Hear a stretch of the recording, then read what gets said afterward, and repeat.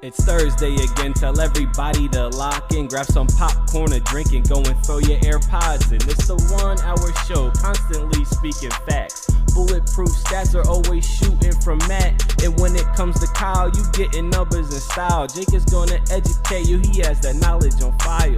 Players, step your game up, don't be sluggish or lazy. Or Jimmy J might hit you with a shaky baby. Catch him on YouTube or any podcast platform. Breaking all the news down like Shaq does the backboards. No hot takes, this is where the hottest debate's at. Now kick your feet up, cause it's time for straight facts.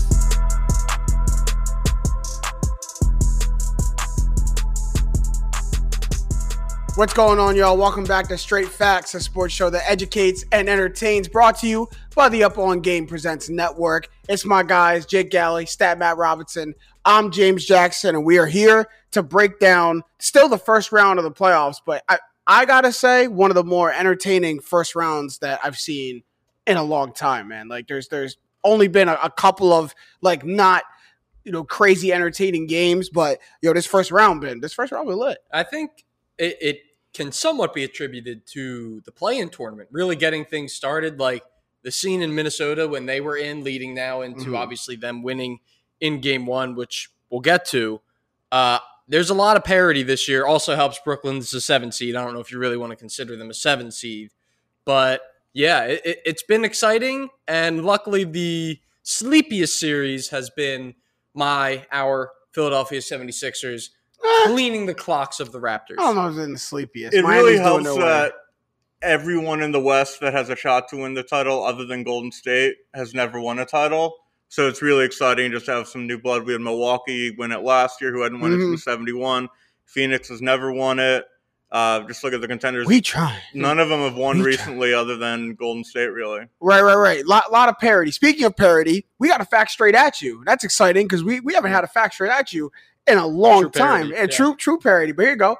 A fact straight at you. Only 5 7 seeds in NBA history have advanced to the second round of the NBA playoffs since it expanded to 16 teams in 1984. We bring that up because there's a very interesting 7 seed. We talked about them, those Brooklyn Nets, who have as good a chance as anybody in the NBA to make an NBA Finals run. So we're going to focus on that Celtics-Nets matchup in our first segment. We're going to call it Going 7 because we're going to name a couple of series that we may think have a potential to go deep, maybe even 7 games. And I think Kyle's not here with us, getting that work in. We miss you, Kyle. Miss you, buddy. But I think the genius in this is that it focuses on the 7 seeds.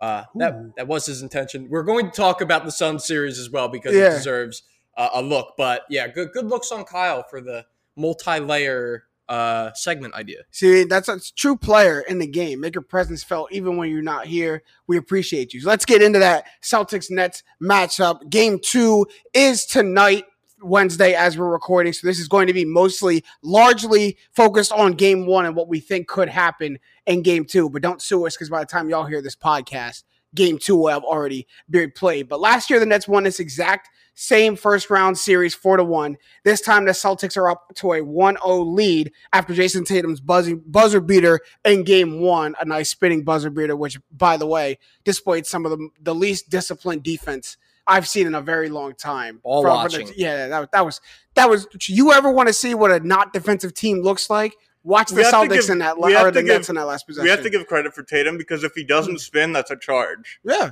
So that's instinctive. And the cut to even set that up. And the Celtics showed amazing discipline themselves to have 6 seconds on the shot clock and do 2 extra passes. The one to Marcus Smart from Jaylen Brown, and then obviously Marcus Smart after the pump fake to find a cutting Jason Tatum. To have that much poise with 4 seconds left, I'm like, there's no way Jaylen Brown passes. And that's after a horrible offensive quarter of basketball. Yeah, they only had 17 points in the fourth quarter until that last play. They had blown a lead going into the fourth, and it didn't faze them at all. No, it was beautiful. So to put that game 1 in a vacuum, some notable stats from Boston. Jason Tatum led the way, 31 points, 8 rebounds. Al Horford, that should make your skin crawl a little bit. But Al Horford, 20 points, 15 rebounds, 62% from the field. Marcus Smart, fresh off of winning Defensive Player of the Year, 20.7 rebounds, 6 assists, including that game-winning pass to Jason Tatum. So we focused on the Celtics side and the Celtics point of view. Here's a stat. What did you see from him? Al Horford had 15 rebounds. The entire Nets starting lineup combined had 16. So I think, like, if you look at how Boston won game one, this wasn't a shootout of a victory. Like, it wasn't crazy high scoring. Kyrie led the way with the Nets with 39 points, but Jason Tatum led the way for the Celtics with 31.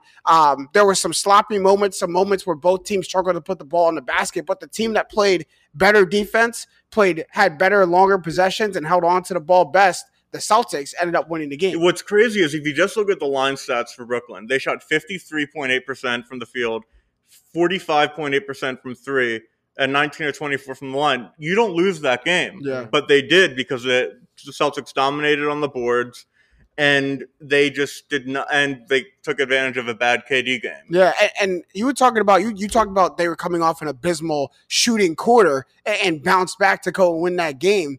I think the Celtics, and I forget which quarter was alone, they had 10 turnovers in one quarter alone. Maybe it was the third. And for the Nets not to take advantage of any of that is just terrible on their part. Like Boston did show so much vulnerability in the latter part of that game, and the Nets just weren't able to take advantage of it. And that's not something that I would expect to see. I would expect to see, if you give KD and Kyrie and company extra possessions, you expect them to hit on those. And the Nets didn't. That kind of shot themselves in the foot, did it not? It did. I don't like, what bewilders me is how the Nets. Good word, by the way. The Nets are the better team in this series, I would say, talent wise. You have the better two. You have the two best players in the series. Yeah. Okay. To me, that points the finger. Turnovers aside, to the others, we'll call them, right? Like, I don't know if there's any way that you're getting the most, I should say, out of Andre Drummond, guys like that, when he's having to run around, guard Al Horford. We mentioned Al Horford having a good game. You know, when Drummond's on him, he's going to have a really good game. Drummond getting into foul trouble early killed him on the boards. Yeah. Because he's an all-time great rebounder, and he had 4 fouls in the second quarter. I just think, like, what you would want to do with Horford is keep him posted on the outside. And that's the last thing that you want from Drummond. So that right there is the first adjustment that I think going into game two, I'm going to be looking for. Some other ones on how they guard Kyrie. I know that Marcus Smart is technically, he hasn't been awarded it yet, but I believe he has the votes. No, he was awarded it. He was Defensive Player of the Year. Yeah, he was awarded it. All right, so I'm asleep. Either way, I say all that to say he is the Defensive Player of the Year. 39 points from Kyrie. If I'm Boston and I'm at home, and you know all the things that we listed just happened, and we win by one, I'm not feeling super great going into game two. No, I'm feeling like the lid could blow off of this thing right at any moment if the ball doesn't bounce our way. If point blank period, if the Nets take advantage of the opportunities the Celtics gave them, it's not a close game at the end. The Nets have a clear grip of that game. When the Celtics allow them to take that game, they just simply didn't take it. And it's crazy because if you check the box score, you may look at KD's stat line, 23 points on 38% from the field, minus 13, and be like, there's the deficiency. But if Kyrie's giving me 39 on 60% from the field, I win most of those games. Like, I would think I would win those games. But you have, like, the playoffs, it's shown that the big scoring outputs aren't the only things that are going to win you games. Like, you have to do the little things. The Celtics do the little things, the Nets don't. Yeah, and to that point, on little things, we talked about the others having to be better. They combined for 23 points. The others that did contribute, Dragic and Claxton, if you lump them in with KD and Kyrie, those four accounted for 78.6% of all made shots for the Nets, despite only taking 55% of the team's attempts. So other players are getting work. They're involved. They're taking shots. They just have to be better. And then on the Celtics end, talking about what they can do, it has to start with Kyrie, right? Because KD is probably going to come out, probably going to give you 30, really no matter realistically what you do. But Kyrie gives you 39 in game one, and Kyrie is going insane in game one. Like, Kyrie carrying the bulk of the load in game one. True. And I think that is something that the Celtics are equipped to deal with. Okay. I don't know if they're equipped to deal with Kevin Durant, at the peak of his powers. Now, I say that after he just put in not a great performance. You have to attribute some of that to Boston. But I think when you do have guard depth like Derek White, and Marcus Smart, two of the better defensive guards in the league, you have to find a way so that Daniel Tice isn't standing in front of Kyrie Irving on the perimeter, which happened a lot. Al Horford standing in front of Kyrie Irving on the perimeter.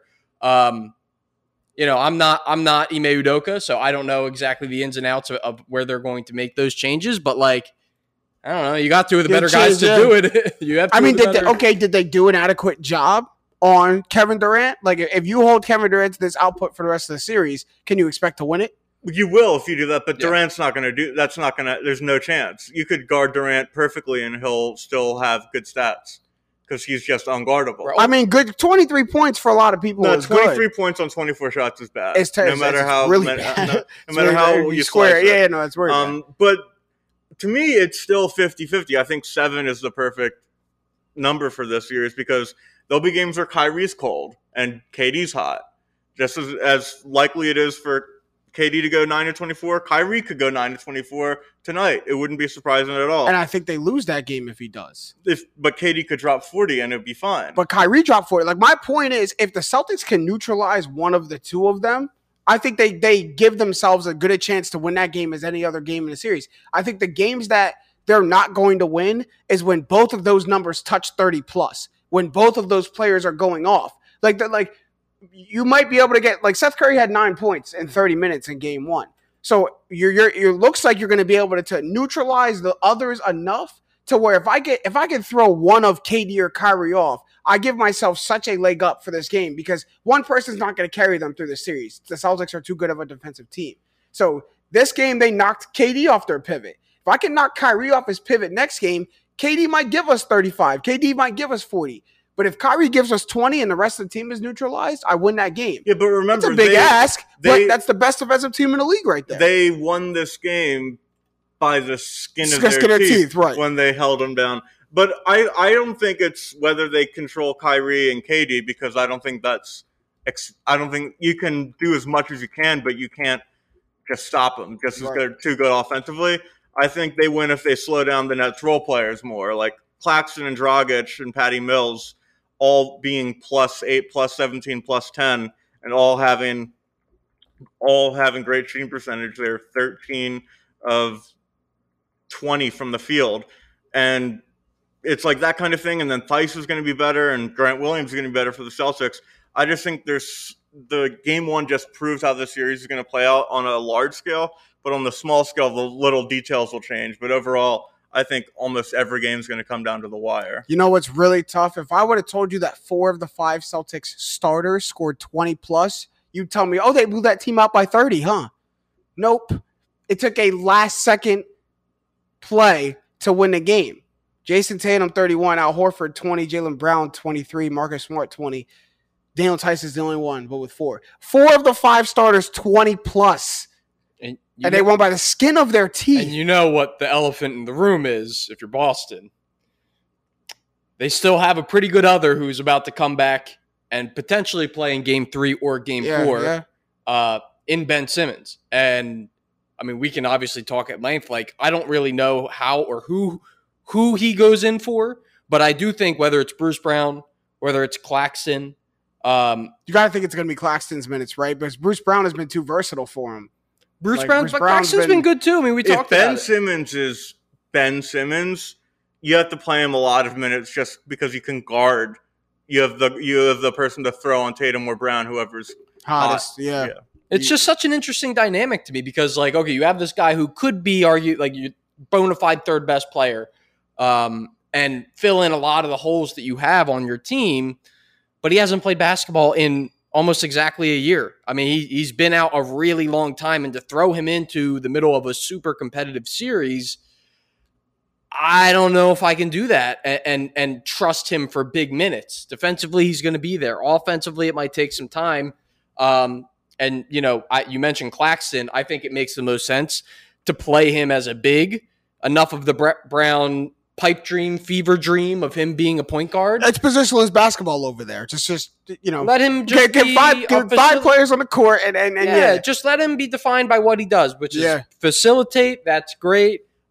He's a big body, athletic body. He can be in the dunker spot, coming weak side. Like, That's all you really need on offense, and I think he can be that. And so that being said, as much as it pains me to say, like, he's the X factor. He is the series shifter. Even if Boston wins this second game tonight, I still might have confidence in the Nets if he comes in. To be honest, I think Ben Simmons helps them more defensively right now than offensively. Oh, 100%. I think offensively they can survive without his facilitation. I don't think they can. They don't have it in their DNA to lock in defensively all 5 of them. So they need a defensive juggernaut, and Ben Simmons can be a defensive juggernaut to throw at your best player and be a cool-off blanket. I think that's what the Celtics need more than anything right now. Nash also has to be careful with lineups if Ben Simmons comes back, because you can't have Simmons and Claxton in a lineup or Simmons and Drummond in a lineup, because you can just foul either one of them. Paint's clogged too. And you're doomed. You can't have 2 sub 60% free throw shooters in the game. And you have 2 scorers in Kyrie and KD. When you have Kyrie and KD, who should be doing those shots anyway. And 2 scorers who love the mid-range. Can't pack the paint, yet 2 scorers who love to play in the mid-range too. All right, enough of that. We could talk forever about that series. We really could. But game 2 set to come off Thursday. We'll come back to it next week because it'll probably still be going on by our next episode next week. We'll move to the Western Conference 2-7 matchup. Another 7 seed that could take this series 2-7 is the Timberwolves playing the number 2 seeded Grizzlies. The Wolves took game 1, 130 to 117 behind 36 from Ant Edwards in his first playoff game. Let me say it again. 36 from Ant Edwards in his first playoff game. A man possessed. And then Memphis restores order in game 2. Josh says, everyone who was writing us off, stay over there. Stay on that side. We don't want y'all. He goes off for 23, 9, and 10, plus 24 in the plus minus. 1 rebound shy of a playoff triple-double. We know he loves to do and get triple-doubles when it's postseason time. But this is a series that no one will be shocked again if it goes 7. Even that, no one will be shocked if the Timberwolves win it. So what really, first what we'll say is, what can each team learn from their 1 win so far in this series? And how do they really repeat it? What can each team learn from their first win? I think for Memphis, it's pretty simple in what played out. You look at, and again, we talked about for the Celtics, for teams that don't have the top end superstars, which Ja is you know what, you could tippy top. He's top pretty end. close. He's top end. But you would put him up there with like Tatum. Like, he's Tatum level star.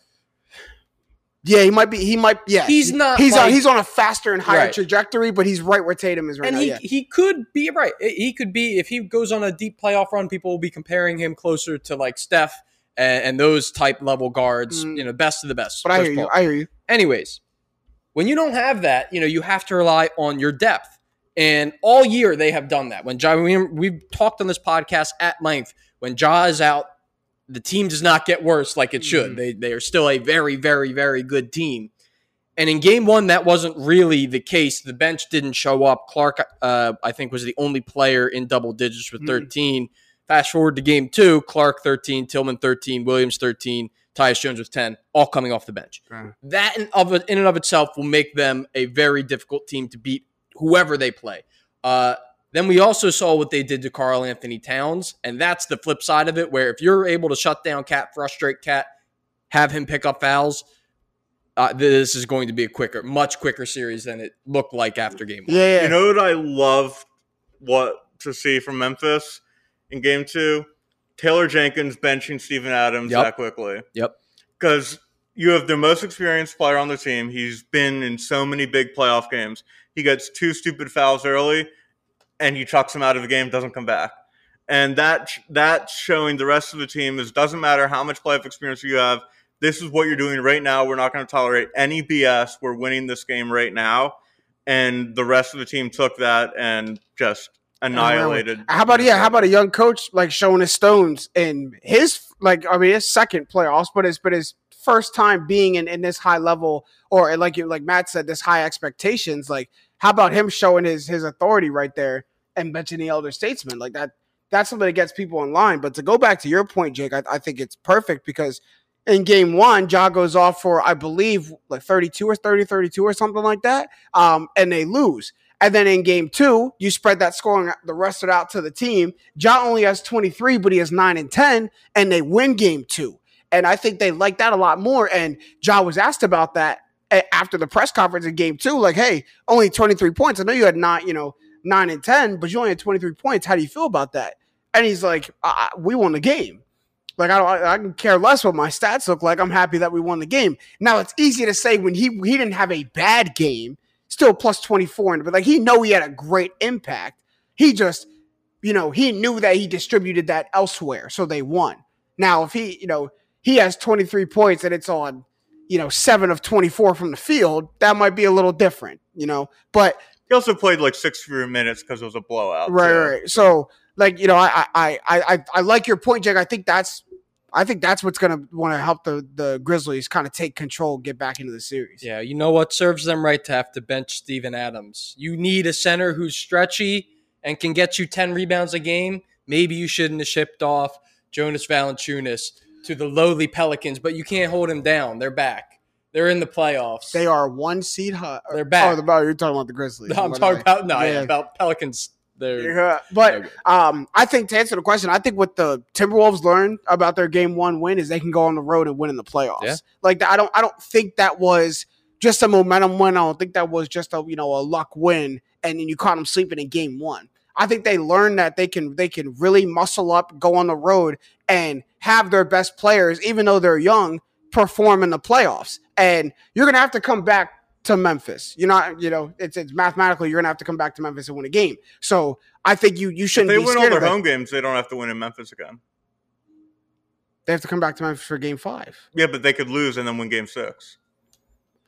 Yeah, but I'm saying they have to. They like in the series they have to come back to Memphis. They can't pull this out in Minnesota. So when they come back to Memphis, they shouldn't be scared of coming back to Memphis for game 5. They should be, more than confident to do so. We can win in here. If they may even have, it's unlikely, but they may even have the series so much in their grasp that a game 5 could be the decisive game 5 in the series.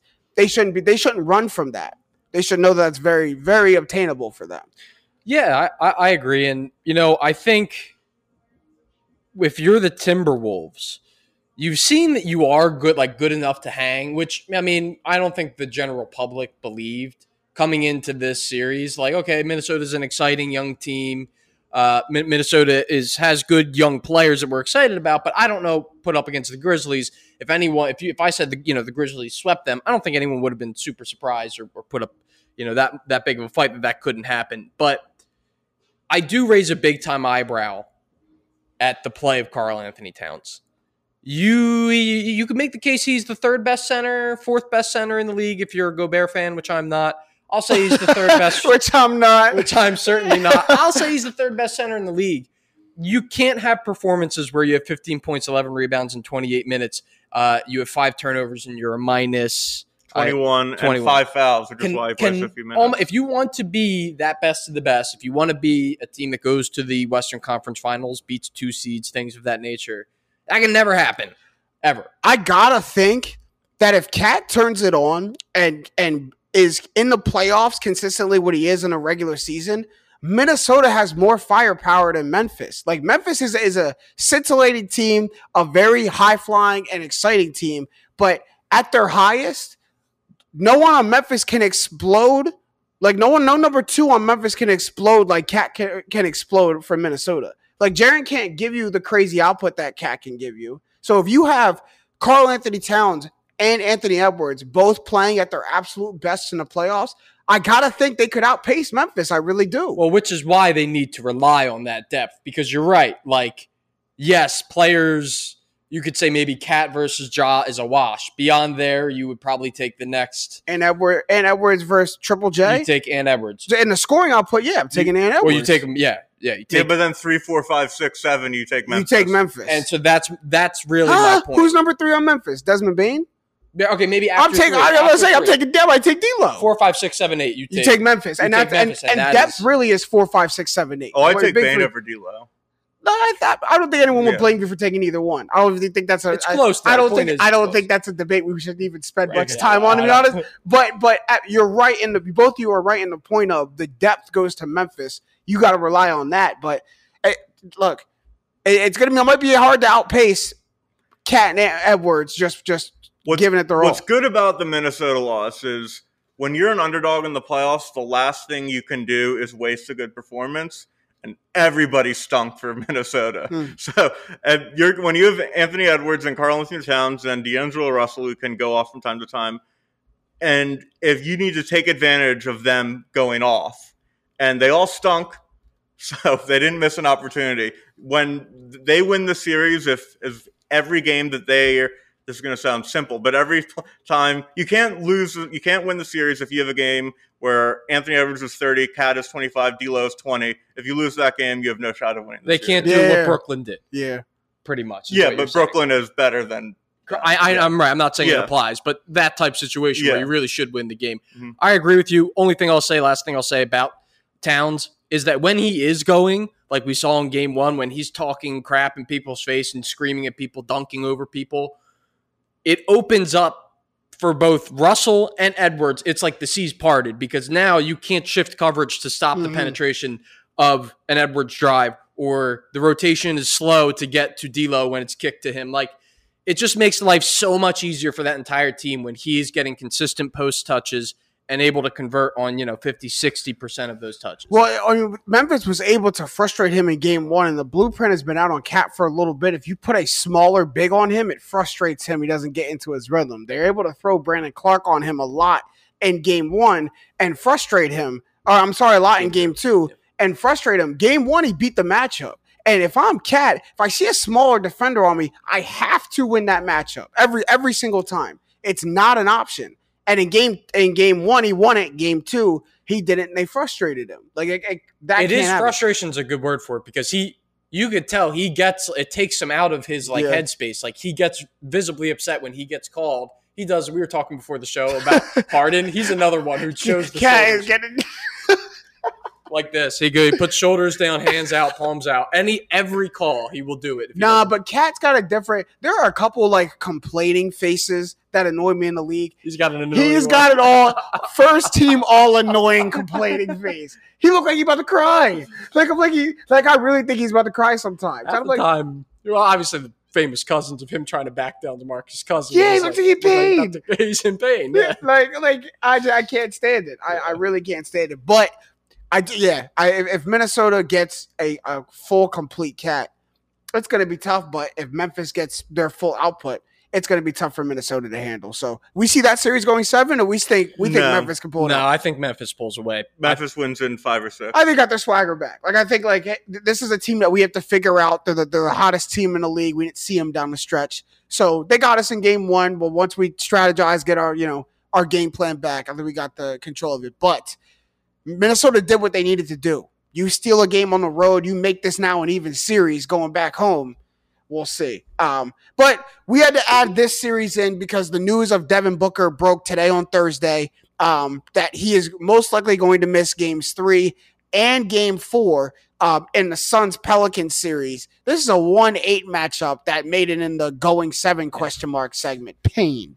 That's why it doesn't fit in. It's not supposed to be here. Pain for me. But and we are the media.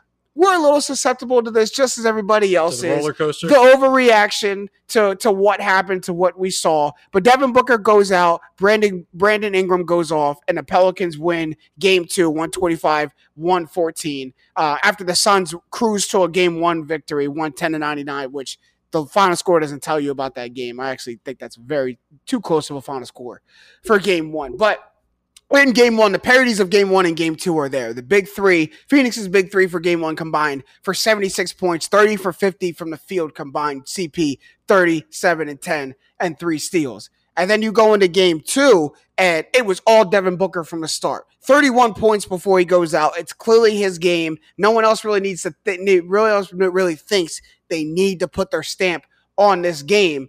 And then he goes down, and no one else is going off for the Suns. But for the Pelicans, people kicked it up a notch. Brandon Ingram, 37, 11, and 9 on 62 from the field. CJ McCollum, 23, 8, and 9. Yeah, them boys was getting after it a little bit. So, can the Suns really stay afloat in games 3 and game 4 without Booker, at the least? Absolutely. Remember. Give me some hope here, Matt, please. I'm sorry to go down a dark path. Remember how the Magic used to win game 1 or game 2, and then all the they time, get smoked? all the time. This is what this smells like. Devin Booker.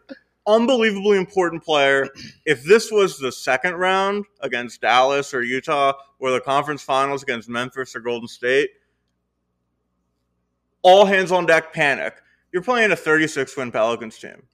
You're 36 wins. Yeah, they're fine. I hope so. You're fine. It's okay. The Pelicans are shooting the lights out from three.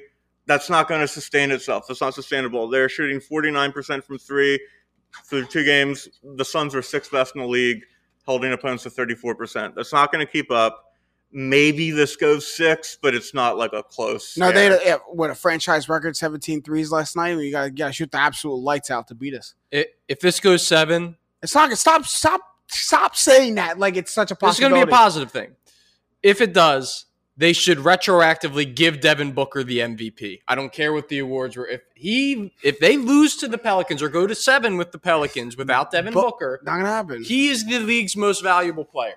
And what all of the stats, advanced stats that people use to give Jokic the MVP and other players, like they all tell you he's a system. It's not a system player. I don't want to call him a system player, but he's boosted up by the Phoenix supporting cast. It is a little scary that they got busted up really bad without him in that second half by a Pelicans team that has been the butt of the joke for some part of the season. They've been much better since acquiring McCollum, that they're nothing to joke about. But I think I will end this. They're going to be okay. Take a breath. But it's going to be a little tougher. There's not going to be any roles like we saw in game 1. I mean, I look at Phoenix's offensive rating with Devin Booker on the court, 109.4, and then their offensive rating with him off the court is 104. I'm not seeing a drastic change there. So that gives me some solace. That's okay. We know how to operate, and he missed 14 games in the beginning of the season, and Chris Paul still had the Suns number 1 in the Western Conference. Here's the issue, is that 104 with him off the court is considering that it's usually the bench unit who's in there. Right. Now, with him out of there, it's a starting lineup, yeah. You're taking the best player off that bench unit. And then also, that bench player will be in the starting lineup. So I think, and we looked into this, the most common lineup with all 4 starters and a replacement for Devin Booker, the most common Booker replacement is Landry Shamet. And when he is in those lineups, they are 9 points worse than their starting lineup, than their normal starting lineup on offense, 9 points worse, but 10 points better on the defensive side. So really, you gain a point. It's a really small sample size. They haven't often had to be without Devin Booker. So I would say all that to say, I think it's going to be. No, you know what that points to? It's a small sample size, you're right, a small microcosm. But what it points to is the fact that, like, when Devin Booker goes out, we become much more of a defensive-minded team. And we know that our biggest scorer is out, so we can't try to fill that gap on offense. We're not going to do that. We know that we're going to have to – some people are going to have to pick up the slack, but where we're going to fill that void is on the defensive end. They get better on defense because I think they just become much more locked in. Like, hey, Jay Crowder had one of them Tony Snell stat lines in game 1. Like 1 point, 1 rebound, 1 assist, 35 minutes played. But Jay Crowder's impact is absolutely felt on all those little things, and I think that's just what that points to. That's what we got to do. And what have we learned about Chris Paul's career? He can take a lesser cast of teammates and elevate them to being a lot better than they actually are. At least past the first round, right? Yeah, What do today? Or just like what he did with OKC a couple years Yeah. ago, dragging them a horrible team to the playoffs through sheer force of will and getting the Sixers Maxey for doing that. I was talking about that. Mike Muscala does need an award. The fans of Philadelphia That game winner, he game literally winner. hit like 2 back-to-back threes to beat the Heat, who ended up going to the finals that year. Storybook stuff. I'm going to say it's much more likely that in about a week we hear Phoenix resting Devin Booker for Game 5 because they're up 3-1 than we are Phoenix in trouble 2-2 and Booker isn't fully healthy yet. I mean, this is at the very least, does it not give us an opportunity to like get other guys like a spots in the playoffs that they probably wouldn't see unless it was all garbage time or blowouts. Like now, Aaron Holiday's minutes got to go up. Now I need to see Campaign be what Campaign was last year in our playoff run and be the best backup point guard in the league, come off the bench and give us some 20-point outbursts, some 25-point outbursts. Cam Johnson's role as sixth man has now significantly elevated, right? Like he was a sixth man of the year candidate. You got to be all of that now going forward in these next 2 games. So if all that happens, Matt, yes, then we absolutely, I can see that headline going up. But just like in the Minnesota-Memphis series, the Pelicans did their job. Like now we win both in New Orleans and get it back to where it's supposed to be, and all is well that ends well. But like they stole a game at home in Phoenix. Like you win one on the road, and you've done your job as the visiting team. Now just defend home court. Minnesota's a much better team than much better. Though. Matt, I'm in a dark place right now. All right, you got to understand where I'm at. Minnesota. Imagine James Harden goes down. Where would you be at?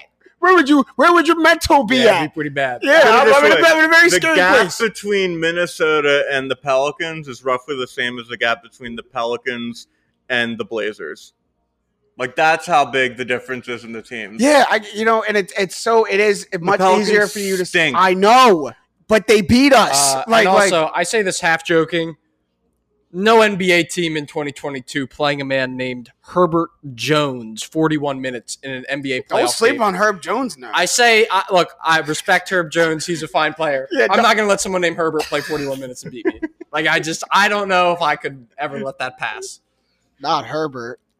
Not Herbert. Genuinely not Herbert. Like, no, I'm not a dude, Herbert. Not this Herbert. Is 2022, dude. SEC Defensive Player of the Year. That's the dude who was playing Bob Cousy in them. Herbert. Oh, man. That's what people are going to say. Hell, man. JJ Redick on First Takes today said that Bob Cousy was playing against plumbers and firemen. That is absolutely here. So we don't give this series. What's the most the series could go to in your opinion? 6. You think it could go 7? No. I would say they can win at most one more game. I'm giving this at the most. old Aaron Rodgers RELAX. Relax. Are you telling that to yourself or to everybody? Yeah. Absolutely to myself. Both. If I could look, where's the mirror at over there? Yeah, if I could say it to myself and only myself, absolutely I would. But that does wrap up the first round talk. We obviously didn't talk about every series, talked about the most scintillating ones, but Jones are boring. We could spin the block next Wednesday and be talking about don't go up to Toronto and get clapped up now. Don't go up to the 6 and get clapped up now. As long as we can avoid that, we'll come in here next Wednesday and I'll toast Trae Young's defeat. If my series is still going on next week when we come in here, I'll be very unhappy. Me too. I'll be very unhappy. Well, not for Phoenix if it's the Sixers. Well, what's the schedule? Like, I don't even know what the schedule is, but I imagine that by next Wednesday, or if Wednesday could be like that, we close it out. If we're not getting ready to close it out by next time, if the site isn't near, but we will move on because of course I always have some degenerate gamblers on my podcast, and it literally itches at them when we don't talk about betting for an episode or two. So they against my will put some betting in the script. No, we got to get some betting content in. It's always good. Whose idea was it? Kyle's or I think it was mine. Yeah. Naturally, it was just Matt. Think about whose idea was it's a layup. Whose idea was it? Anyway, we're going to go into Jake's favorite topic, and that is sports money gambling. Printer. People want to know, James. We're going to call this next segment "Bet It or Forget It." I'm going to name you guys some bets, and you guys are going to tell me if it's a good bet, bet it. If it's a bad bet, forget it. And you can name in multiple bets in the same category can be bet it's, right? You can co-sign multiple bets. All right. The first one, for the series to go 7, right now you have the Timberwolves Grizzlies series set at plus 151. Jake, bet it or forget it. At plus 151 to go 7 games, you are getting plus money. It's not a ton of plus money. We just talked about how we kind of think that Memphis is going to take hold of this series.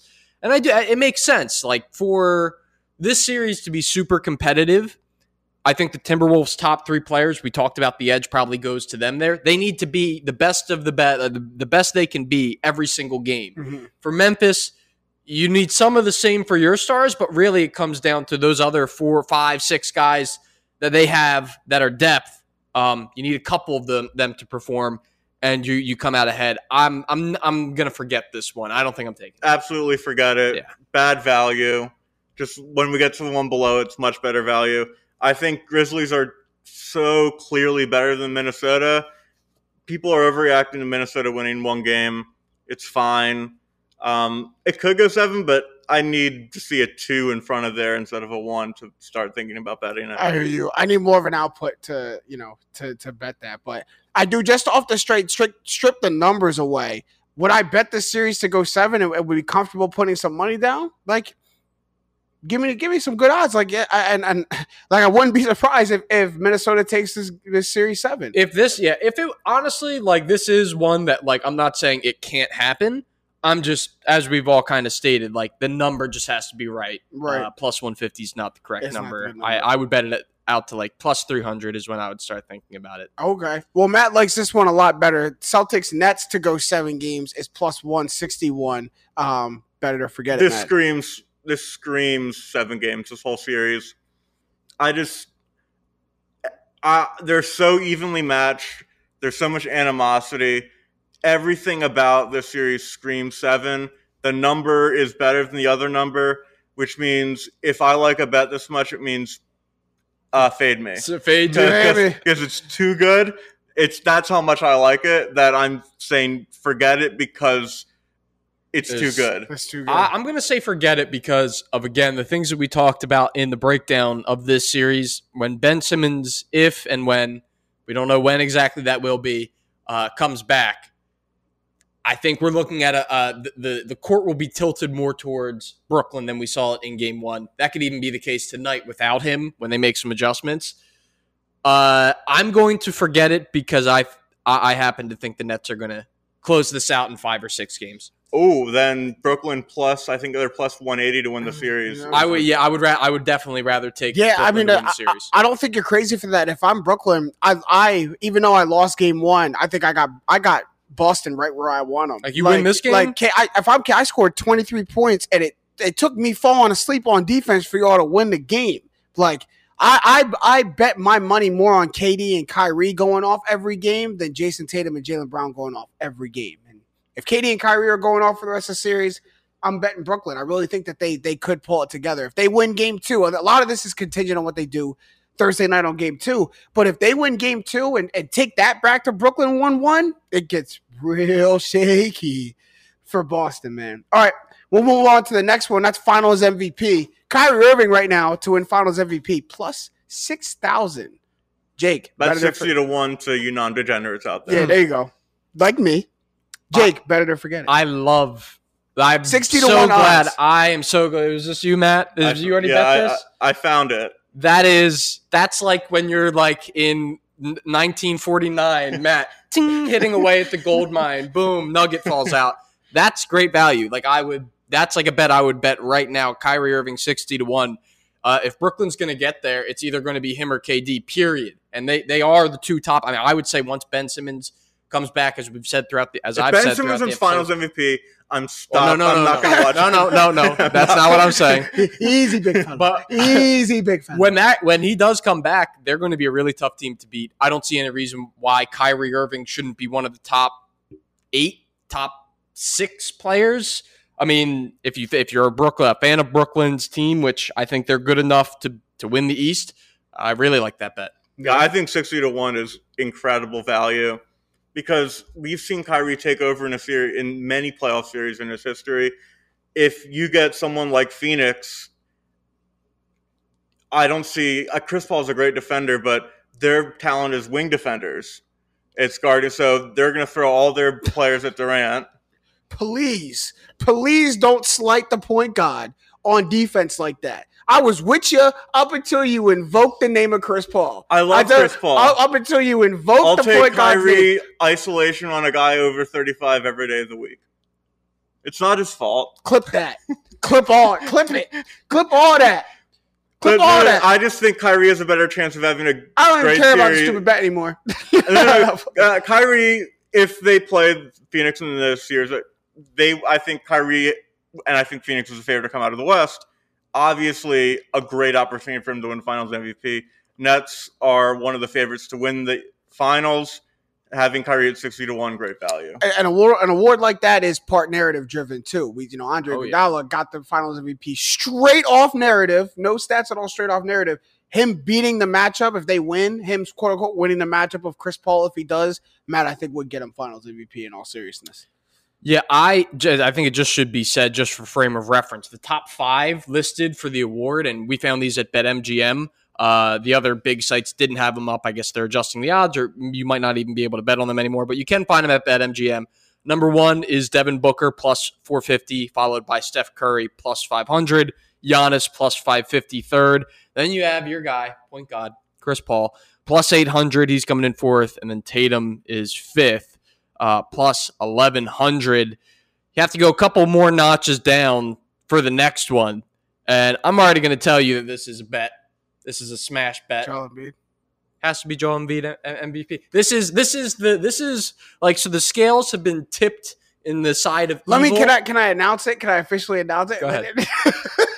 Then you can go into your spiel. Joel Embiid is the next one, plus 1,800. Jake, better to forget it. So the evils have been, the scale has been tipped to their side. This will be the righting of the ship when Embiid leads the Sixers and James Harden to his first championship. He will be awarded with the MVP. I mean, like, whatever. As a Sixers fan, I like the bet. First of all, if the Sixers get to and win the finals, absolutely Joel Embiid is MVP. I think that's a great bet. Just because if the Sixers win the championship, there's no chance anybody else gets it but Joel Embiid. And then if he does, there's an outside shot Harden gets it. Outside. And I'm talking about outside across the street, locked in a car. Like you can't get to it. Yeah. It's unobtainable, but it's outside.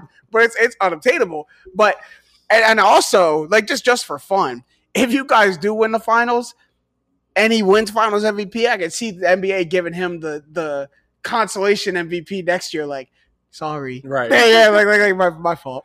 Like, here you go. He deserves it. Yeah, I like what you said, James. If you're thinking about betting the Sixers to win the finals, bet Embiid to win Finals MVP anyway, because you get better odds. It goes hand in hand, right? Like, you might as well double down on it if you think the Sixers. Because Sixers to win the finals is plus 1,200. So. And let's put it plain and simple: the Sixers don't win the finals if Embiid's not Finals MVP. They don't win the finals. Correct. Like, to be honest, if James Harden's the best player in that series, Matt, I don't think they win the finals. I think Embiid's got to be the best player in any series for them to win. So bet that down. And then next one is Ja Morant. If they get there, he's plus 2,300 to win the award. Matt, better to forget it. Forget it. I just don't think he's ready to take that leap yet. The odds aren't juicy enough.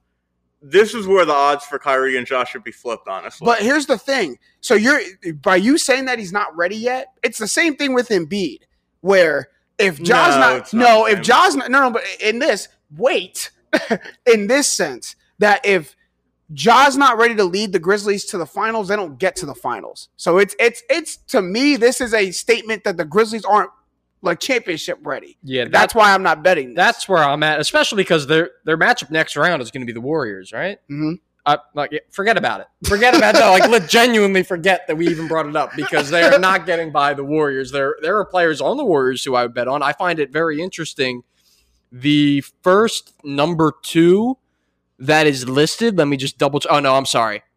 I don't know if we want to call Chris Paul number 2, but he technically is the first number 2 listed. The second number 2, third number 2. Nah, 1B. Third 1B. number 2 He's is Jordan Poole. I say all this to say third number 2 is Jordan Poole. The second number 2 listed is Jaylen Brown.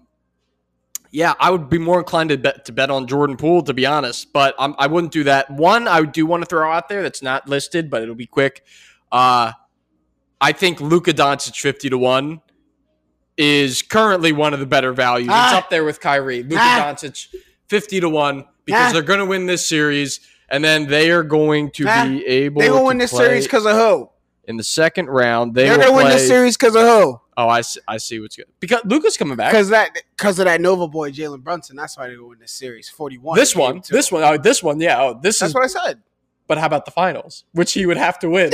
Jalen Brunson will be a part of that. I just think, like, of guys that we're talking about, like, when you look and compare names, it's like you're looking down there, the 50-1 range, and you look across from him, and you have James Harden, Draymond Green, guys who are number 2s. He's like bona fide number one, going to take all the shots, all the usage. Mm-hmm.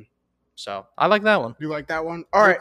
We'll move on to some others that we found. No real category, just others, kind of hot ones that we want to get your takes on. 76ers versus Nets conference finals matchup is plus 650. Matt, better to forget it.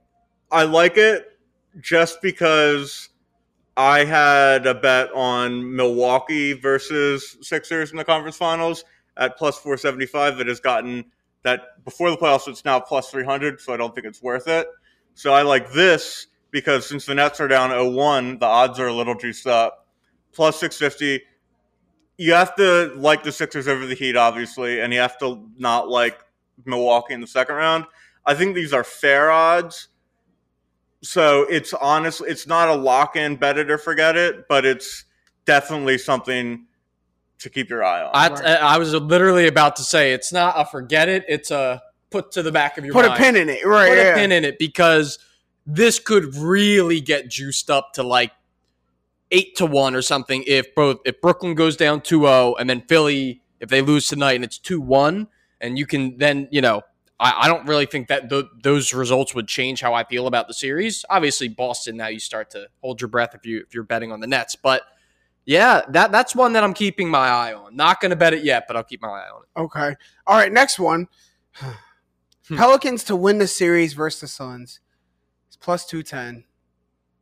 Jake, better to forget it. I'm not forgetting this one. In fact, if I'm someone who works for FanDuel where this was listed, I'm taking it to the manager and getting who made it fire. Yeah, like what? Who made this line? 210? This is not this is not wide enough. This is the 1 versus 8 seed, and Devin Booker's a great player, and they still have probably 4 players on their 3 player when we do like the number 1 versus number 1. They probably still win that matchup 4 out of 5 times. Right. Beyond that, so I would never bet this at that number. Absolutely forget it.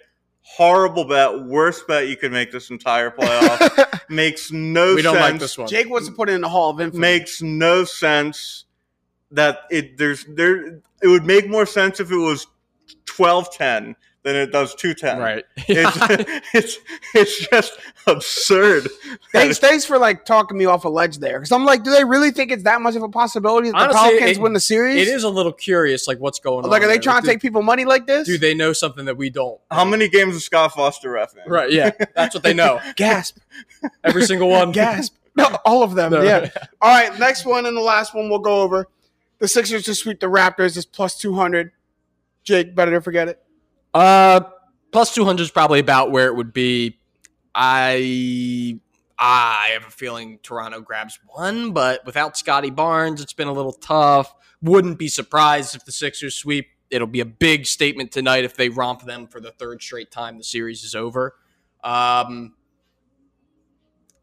I'll bet it just because I'm a homer. How can I not? From the novice point of view, there's too much championship DNA in Toronto. They're not going to roll over. They're not going to roll over. They didn't even look. They were getting steamrolled by LeBron, and they would do their best. They'd get one. We're so bad in Toronto historically. Yeah. We always lose at Toronto. And for what it's worth, games 1 and game 2 didn't seem like they would be that different if Matisse Thybulle wasn't there, but he was there. Hypotheticals are cool, but he was there. If someone did start to go off, you could put him there. If Siakam starts to get rolling, we've seen that there's no one you can go put on him. Well, what I'll say, you are completely correct about that. Like, it's not like he made a massive impact, but when you look a little deeper, like a lot of the actions that they run with Fred VanVleet and Gary Trent, they'll come up on either side of the wings, and they'll have Maxey and Thybulle blowing up those actions because they're so fast. And have such great length and reach, they're able to cover both the guy who has the ball, and then they can get back down low if needed. So, yeah, they'll probably drop one overall. Forget it. Sixers haven't had a 4-game sweep since the 1983 NBA Finals. Did y'all bet any of these bets that you put in the script? Not yet. That's it. I these are all. I put a little on Embiid. Like, why did you put all these MVP. bets in the script just to forget? You just tell we people didn't forget all of them. Yeah, a good amount of them. I'm going to bet MGM, and I'm betting on Luka and Embiid. But yeah, you added Luka in there. Okay, Kyrie, you're taking. I'm taking Kyrie. I'm taking I was Joel. gonna say, was this a segment just to tell people what to avoid, what not to go into? This is a look at what we see, and the this is betting what landscape. we like about it. The betting landscape. Yep. All right. We're almost out of time for this episode of Straight Facts. It's been a good one, but as always, we can get some shots up at the buzzer. He's got someone got something to say at the buzzer to close us out. Kyle would really appreciate this. If you play MLB The Show, you would appreciate this. I packed Mike Trout, which is like the rarest card in the game. I think he might be the best card now. It's either him or Acuna is the best in the game. What stings is that I'm really bad, so it doesn't really matter. Like, it's great that he has great stats. I stink. He's worth a lot on like the in-game currency, so I'm gonna try and flip him for real money. We're gonna see how that works. I'll keep you guys updated. Hit me up if you want him. Jake trying to move a Mike Trout card I'm trying to flip a Mike Trout brick. I don't hate the Flip it. I don't hate the hustle. Snowfall. PSA to all Phillies fans: it's always bad. Yeah, man. Be surprised when they don't disappoint you, because every year we see all the offseason changes. Oh, it's going to be different this time. Oh, and then I disagree. That's what we see. Most years we don't see the offseason changes, and then we still convince ourselves through the first month of the season that they're going to be different because they're good. This year they made the changes, Matt, and we stink even earlier. But here's what I was saying to Jake, and this is the only time that the delusional Philly fan in me is present when talking about the Phillies, and I hate that for myself. Is I'd almost rather have them stink now. Like now there's only way. Don't look at him with that. Don't give him that smug look. Don't do that. Don't do that, because there is a silver lining in that. They could be the hottest team in baseball through the first 2 months of the season like they normally do, then crap out in July with not enough time to make up for it. There's only one place to go from here, and that's up. And I just pray by the grace of God that they do go up, but I'd rather be down in April than be down in July. We're looking at 84 and 78, boys. Yeah. A slight improvement. Still missed the wild card by like 4 games. I was about to say 84 and 78 doesn't give us the wild card. I doubt it. Didn't they add a team too? Playoffs? Oh no! Are there more teams this year? That I don't know what the MLB. That we'll have to fact check. Yeah, baseball's so long. Like, it's just like I almost would rather them, right, as you said, not be good now, because I'm not. We still have how many more months? Yeah, I key into that MLB season when the NBA season's over. Right. I still have basketball to watch. You got plenty of time to stink it up before I start actually caring about anything in the baseball realm. Flying along at 5 and 8, not good. If it was like 7 and 6, I wouldn't be really worried about them. But 5 and 8, it's just like you got to stay in the mix. They're already 4.5 games out of first place. Nice. Yeah, dark clouds are coming in quick, boys. Let's get to the Dollar Dog Nights when we can. I think I am going to the next let's get one. the they could be the worst team in baseball. Catch me at a Dollar Dog Punish Night. one of them Dollar Dog Nights. Catch me at a Dollar Dog Night, man. All I gotta say at the buzzer is I'm heading up to Penn State this weekend for the blue-white game. I don't go to Penn State often. I've never been. It's not a place that we visit. Jake, off camera behind the curtain. You and I don't talk very highly of Penn State often, Used to be like that for Nova, so maybe there's a chance to change. No, me never Nova. Not you, me. Oh, okay. Me. I'm fired out here, man. You're the awkward. You're not out here talking bad about Nova. Come on, man. But yeah. So what are you? I'm going to. I think I'm gonna be with our guy LeVar. Trying to meet up with him, but I'm just I just say that to just make sure y'all just say an extra prayer for me while I'm out there. The Happy Valley can go eerie sometimes. You got to get intro to the future NFL players, and then you'll have that relationship. You heard it here first from James, the star of Penn State, whoever that ends up being, will be on this podcast in 2 years. Sean Clifford. That is that you could stamp that. Please don't stamp that. No one. Please, no one out there. Please, no one out there stamp that. But that would be pretty cool. But that's all the time we have for this episode of Straight Facts. It's been a great one. We're thinking of our brother out there, Kyle Sirik. I don't mean to say that as if like he's he's doing work. He's just at work very late. But remember him as we had a good episode. But as always, it's been great cracking the mic with my guys, Jake Galley and Stat Matt Robinson. I'm James Jackson. These have been the facts. Straight up.